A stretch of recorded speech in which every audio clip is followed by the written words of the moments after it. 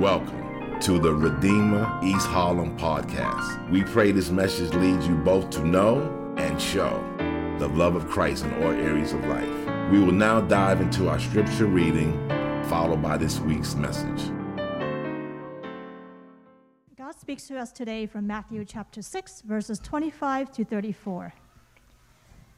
所以我告訴你們，不要為生命憂慮吃什麼、喝什麼，為身體憂慮穿什麼。生命不勝於飲食嗎？身體不勝於衣裳嗎？你們看，天上的飛鳥也不種，也不收，也不蓄積在倉裏，你們的天父尚且養活它，你們不比飛鳥更貴重得多嗎？你們哪一個能用思慮使壽數多加一刻呢？何必為衣裳憂慮呢？你想野地裏的百合花怎樣長起來？它也不勞苦，也不紡線。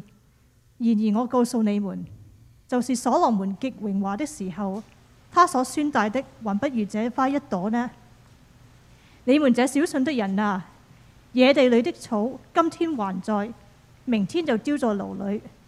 神還給他這樣的裝飾，何況你們呢？所以不要憂慮說，吃什麼、喝什麼、穿什麼，這裏都是外邦人所求的。你們需用的這一切東西，你們的天父是知道的。你們要先求他的國和他的義，這些東西都要加給你們了。所以不要為明天憂慮，因為明天自有明天的憂慮，一天的難處，一天當就夠了。This is the word of the Lord. There was a New York Times article, this was back in 2017, that was 5 years ago. On social media, I saw somewhere that Linsanity was 10 years ago. Can you believe that? Like, that's crazy. That feels like last year, right? So 10 years ago. But this is an article 5 years ago in the New York Times. And essentially, it was making the case that anxiety has become the leading mental health challenge in America. Let me just read it to you. It says, over the last decade, anxiety has overtaken depression as the most common reason college students, this is focused on college students, seek counseling services. In its annual survey of students, the American College Health Association found a significant increase to 62% in 2016, up from 50% in 2011, of undergraduates reporting overwhelming anxiety in the previous year. Back in 1985, that's like 35 years ago, am I doing math? Anyways, in 1985, 18% of college freshmen said they felt overwhelmed and anxious. By 2010, that number had increased to 29%. Last year, it surged to 41%, and last year here was 2016. And this was all pre-pandemic. That if you look at mental health professionals, anxiety is perhaps the greatest challenge of our day, mental health challenge of our day. One writer says that we are now in modern society drenched in anxiety. What if I were to tell you that part of what the Christian faith says is that there is a kingdom of perfect peace, whose peace is available to you right now? That you can access a kingdom of perfect, unshakable, unchanging peace inside of an age of anxiety. So we've been in this series called Thy Kingdom Come, and we've been looking at this notion of the kingdom of God, the reign of God in Jesus, coming to us in the person, work, his death and resurrection of Jesus Christ. And today we look at Jesus' teaching on anxiety and peace. And I want to hold out before you today that the Christian faith has unparalleled resources available to you and to me for peace in this age of anxiety. Okay, so let's look at that. What are these resources? Well, first, we're going to look at there's a new source of worth, self-worth. Secondly, there is a gift that sets you free. And then thirdly, there's a purpose that cannot fail. And each of those are inestimable resources for peace in an age of anxiety. So let's look at the first one. There's a new source of worth that's being offered to us in these verses. Let me read to you verse 25 and 26, where Jesus says, "Therefore I tell you, do not worry about your life, what you will eat or drink, or about your body, what you will wear. Is not life more than food and the body more than clothes? Look at the birds of the air. They do not sow or reap or store away in barns, and yet your heavenly Father feeds them. Are you not much more valuable than they? Now, when I studied this text, that was a little bit of a surprise to me. I don't know why. Maybe this is like my own baggage of my Christian faith. But when it came to the topic of worry or anxiety, I would have expected Jesus to say, stop worrying. Repent. Just trust God more. You would think that, I don't know, that's what I expected him to say. So it was a little bit of a surprise to me when I looked in Jesus' primary teaching on worry and anxiety. His main point is, don't you realize how valuable you are in the sight of God? Are you not much more valuable than they? And I want to suggest to you this morning, this is a completely different way to find our own sense of self-worth. It's actually radically different in our culture today. So our culture today would tell us this, that they would tell us that the only way you can find self-worth, the only way that you can be sure of yourself, the only way that you can find self-fulfillment is if you learn how to value yourself above all else. That you have to be somebody who has become convinced just how amazing you are, that if you go in and discover your true self, discover this amazing self that's waiting to be brought out of you, that if you can discover just how amazing you truly are, you can display it to the entire world, and the world will be forced to recognize that amazing self within you. And there are some truths to that. All of you are amazing in your own incredible ways. But here's the problem. What happens when you go inside yourself and what you discover doesn't seem all that amazing to you? What if instead when you go inside, rather than finding this incredible, brilliant person that's waiting to be discovered and displayed, what if you go inside and what you find is a lot of just self-doubt and insecurity? What if you go in and you find what may be feel like death to us all? You just find mediocrity and fear. You see, our entire culture tells us that the only way to true self-fulfillment is to go in and find that amazing self. The problem is, when we do that honestly, that's not what we see. And at the very core of our culture today, one of the deepest forms of anxiety we have is anxiety about our worth. And so the poet T.S. Eliot said this. He said, half the harm that's done in this world is due to our endless struggle to think well of ourselves. And what Jesus is telling us this morning is that you will never find a source of stable worth if you do it that way. It is an absolute recipe for disaster. The only way that you can find a source of worth that won't crush you with your own insecurities is if you find a source of worth outside of yourself, that you can tap into a source that's infinite and unchanging. And so he says in verse 26, he says, look at the birds of the air. They don't sow or reap or store away in barns, and yet your heavenly Father feeds them. And here's that line again. Are you not much more valuable than they? There is an entirely different way to discover your sense of worth. I love this picture of God feeding the birds. He doesn't say God provides for them or God gives them food. I love the picture of God feeding birds. There was a number of summers ago where we had the opportunity just to spend a week out in the Hamptons. And it was a great treat for us, but there's apparently like a nature preserve. We learned about this when we got there. There's a nature preserve out there that has all kinds of beautiful different kinds of birds, and that if you come with bird seed, you can actually stop in the middle of a path and just stand with your hand up full of bird seed. And as long as you wait long enough, birds will literally come and chirp on your, or perch. They chirp too, but they're perching on your fingertips. And they will literally eat the seed right out of your hand. And the very first time that happens, I mean, first it startles you because they got these little talons that you're not really expecting. But when they perch, the delight and the wonder of that single moment, where you look at these birds and suddenly there's this treasuring, there's this tenderness of that moment, there's this amazing wonder and delight. And what I love about what Jesus is saying here, he's saying, look at how God feeds the bird with tenderness and delight and wonder. What do you think he's going to do for you? Aren't you far more valuable than they? Imagine the delight and wonder and affection God has when he provides for your every need. You have a source available to you in Jesus Christ, a source of worth that's grounded not in what you discover inside, but it's grounded in the very God of the universe himself. The delight of God can be the infinite source that you can tap into when you turn in faith to Jesus Christ. Now, here's what I love. Christianity, the more that I study it, I'm convinced has the most remarkable, most beautiful, most balanced understanding of the human person. Because it says, on the one hand, it says that each one of us, we were made in the image of God. Now, maybe if you've grown up in church, you've heard that a lot. But here's what it means. It means when God looks at you, he feels like he's looking in the mirror. I'm going to say that again.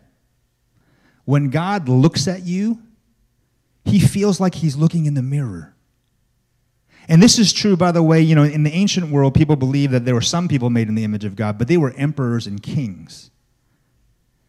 When God looks at you, doesn't matter who you are, doesn't matter what your background is, this is true of every single being, purely by virtue of being a human being, that when God looks at you, he feels like he's looking in the mirror. You're made in the image of God. It's incredible. This is where in the West we get all of our notions of universal human rights. It doesn't just emerge out of a random world that's been put together by a process of blind evolution where the strong eat the weak. This notion of universal human rights comes from the fact that we believe that there is a God. When he looks at you, he feels like he's looking in a mirror. And in the ancient world, to do something to deface like an idol, like the image of God, an image of God, to do something to deface the idol would be to deface the God himself.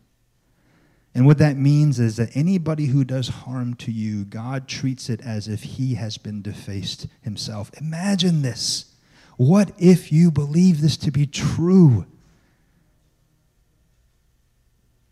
The value that God places on who you are. But Christianity doesn't just leave it there. Christianity, this is where the Bible is brilliant. It says that's not enough to really understand the human person. Because Christianity would say, actually, it is true that you have to go inside, and you do have to go in and look at yourself, because you do have to confront what you'll find inside. And if you do it honestly, you're going to discover a selfishness that doesn't feel like it's made in the image of God. You're going to discover pride, a resentment. You're going to actually discover even hatred, self-pity. You're going to discover hypocrisy. You're going to discover all these things that you see. These don't feel like they're made in the image of God. This is not what God sees when he looks in the mirror. And actually, if we're honest with ourselves, if you go down deeper, what you're going to find actually is a fundamental hostility to God. Like all of us at some level hate the fact that there is a God who can actually demand anything of us at any given time. We hate that. We would rather not believe in a God. We would rather not believe that God has that kind of prerogative over us. At our core, there's a rebellion against God where we want to be gods unto ourselves. We don't want to surrender. We don't want to obey. So Christianity says, on the one hand, you are made in the image of God. It's as if God is looking in a mirror. On the other hand, you're a wretched sinner. And I say that insultingly on purpose. You're a wretched sinner. Wretched sinner, totally depraved, spiritually dead, deserving of the wrath of God. And those two things, when you hold them together, give us a complete picture of the human person. But the Bible doesn't stop there. The Bible also says, you want to know where you're going to find a new source of worth? What if the God who knows all of it, knows you all the way down, said, I'm giving my life for you. That's how much I value you. That's how much you're worth to me. I'm going to give my life to rescue you, to forgive you, to heal you, to make you my own all over again. You see how if you were to believe that, you would be able to tap into a source of worth that nothing could touch, nothing could ever shake. And so I'm going to keep moving here, but I love Heidelberg Catechism, which is one of our Reformed confessions. Heidelberg Catechism, written in Germany back in the 1500s, so, a couple of years old. It's been around for a minute, is maybe one way to say it, right? Heidelberg Catechism, question 1 asks this: what is your only comfort in life and in death? It's a question of anxiety. What is your only comfort in life and in death? And here's the first words of that catechism: that I am not my own,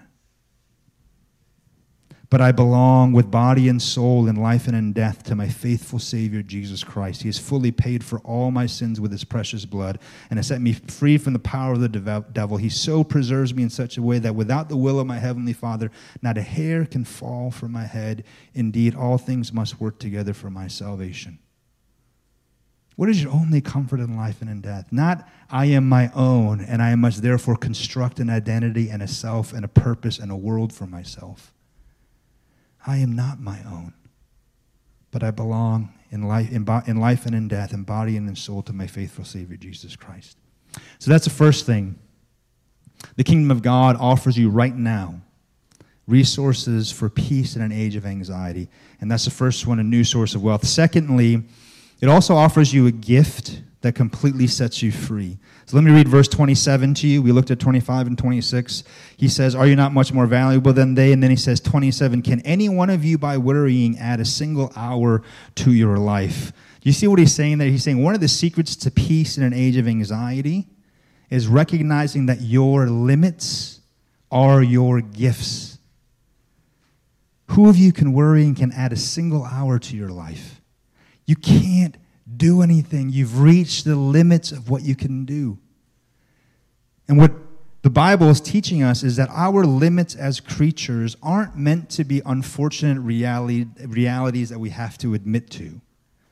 But our limits are glorious gifts given to us by God that will set us free, that will make us truly and powerfully human.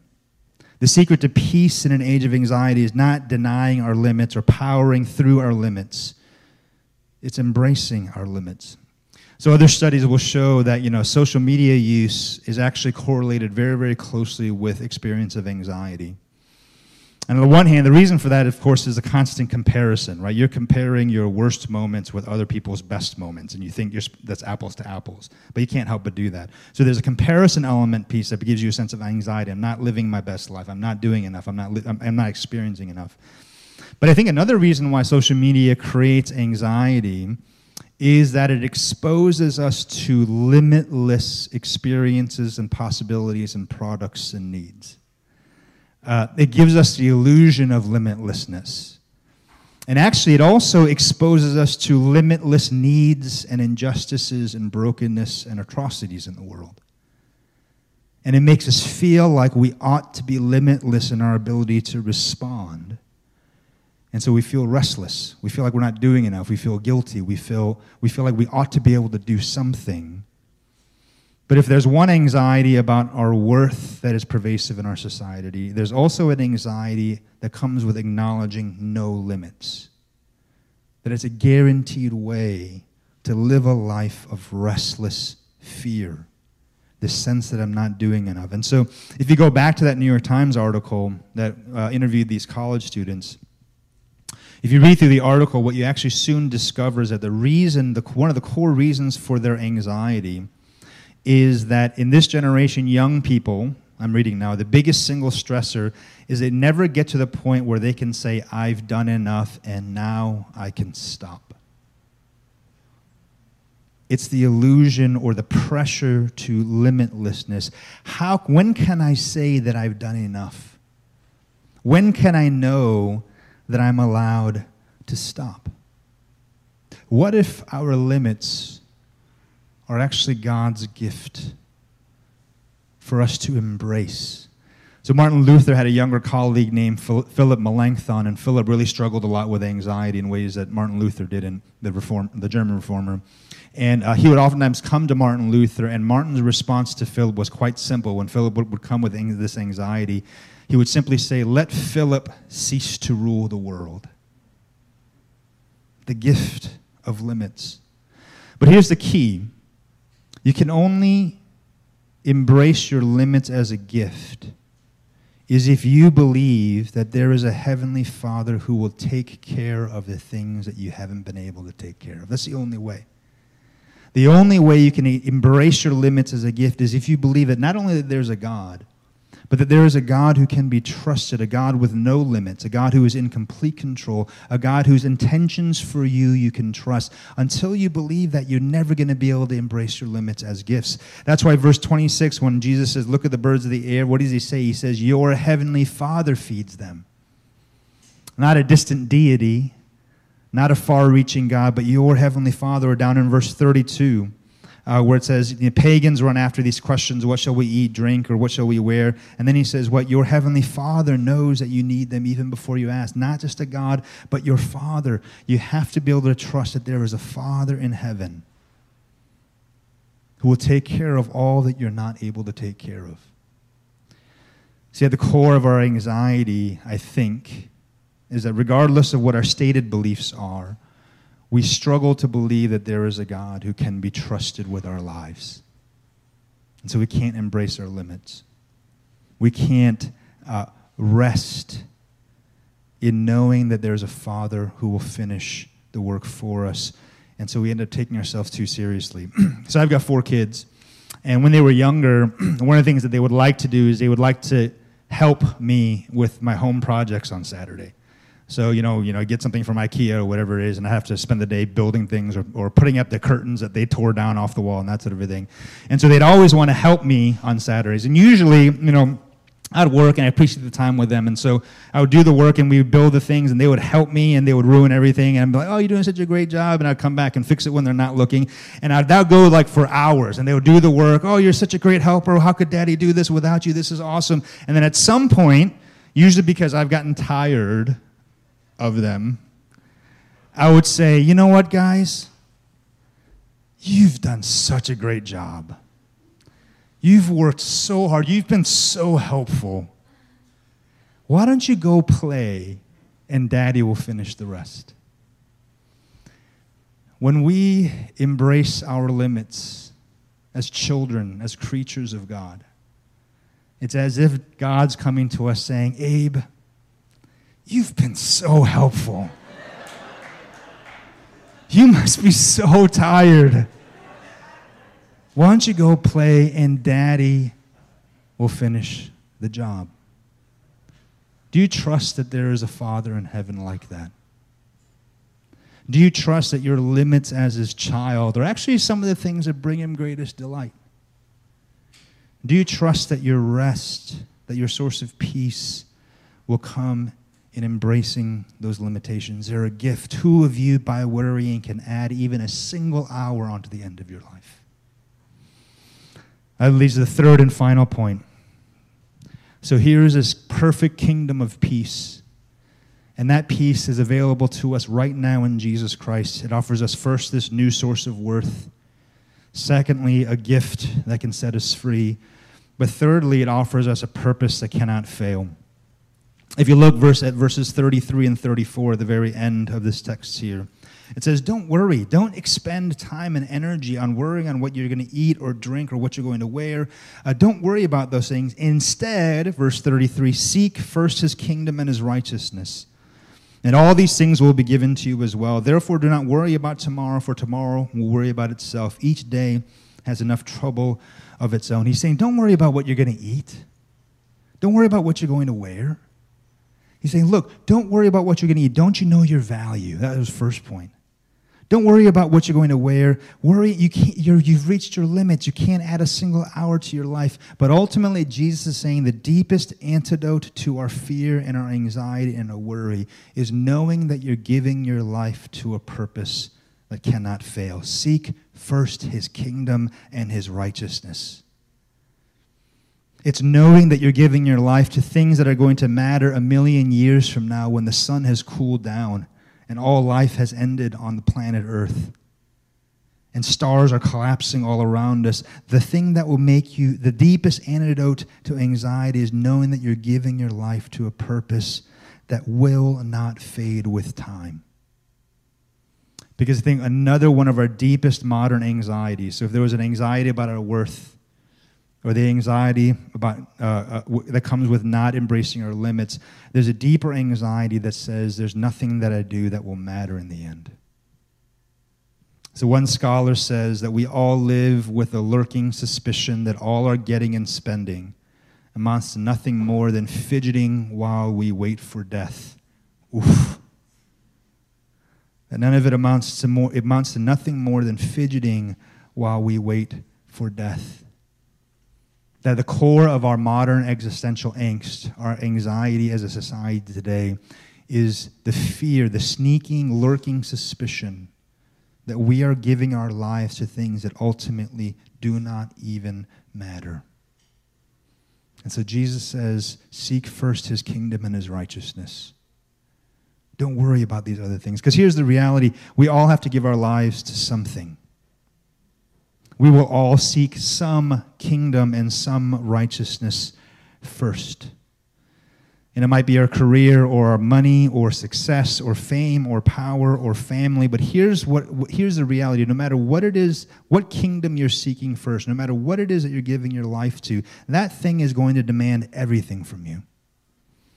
If you're giving your life to success, it will demand that you sacrifice everything else, your family, your relationships. It will demand that you sacrifice everything else on the altar of success.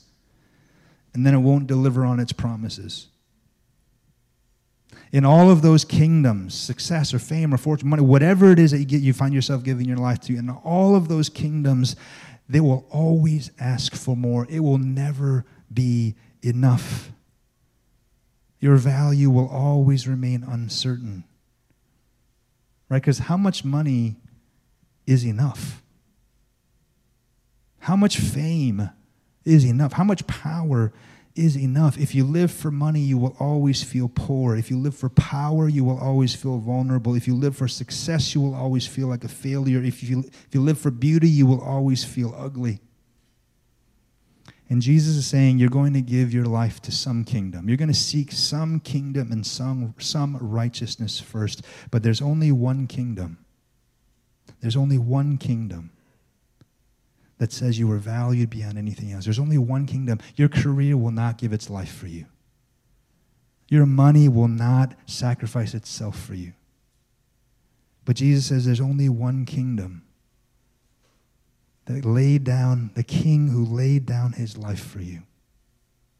There's only one king who went to such extremes in order to win you back into his arms. And so here's Jesus in this text. He says, look, are you worried?